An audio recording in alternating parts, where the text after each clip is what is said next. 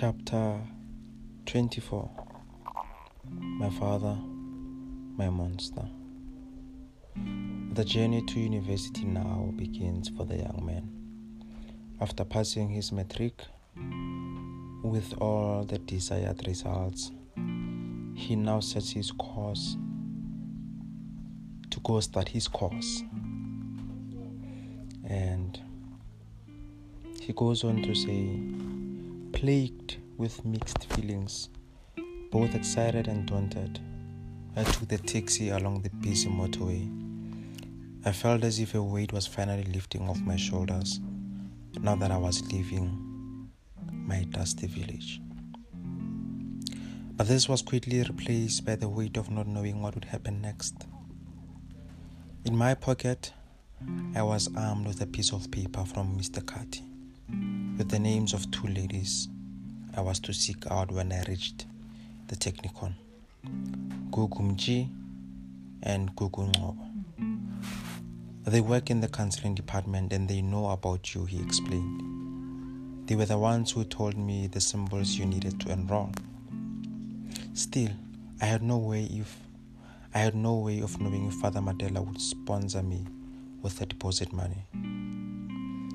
My first stop was Hillcrest, where my mom's two half-brothers worked in a little shoe factory. From here I could easily get to Marian Hill to meet Father Mandela. I also needed money. I also needed one of my uncles to accompany me to Musa's house in Umlazi Township. There were so many challenges to face. I had to figure out my way around the big city. So now the young man sets his course to university, and his teacher tells him that here are the names of the two ladies that I've been conversing with over your space at the university. So these ladies are to help you with enrolling at the University of Technikon, Durban University Technikon. And so the young boy is both happy and scared, so to say, about what is gonna happen, what to expect. He's not sure.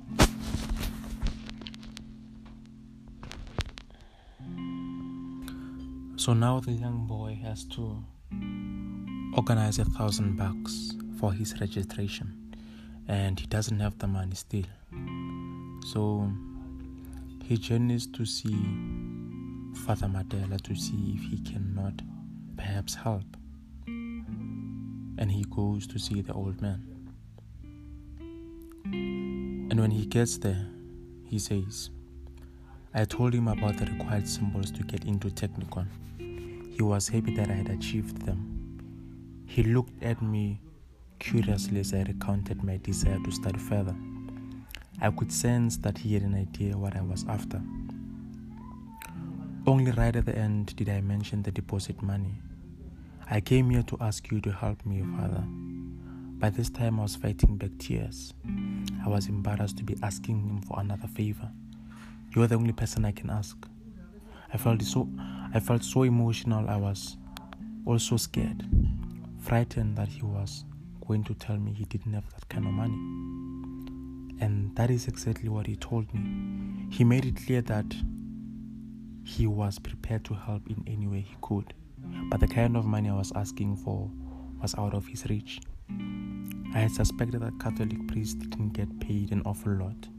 I figured that they probably relied on teething for their income, but Father Mandela was the only person I could think of.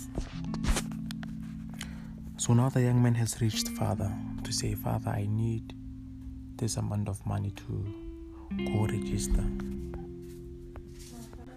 As I sat there with my thoughts racing, Father Mandela started to get up.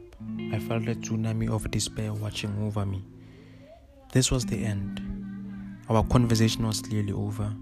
He was signaling that there was nothing more to say. I got up and followed him outside. There he turned towards his car. But luckily at the end, by the grace of God, he manages to get the money he needs. My Father, my monster.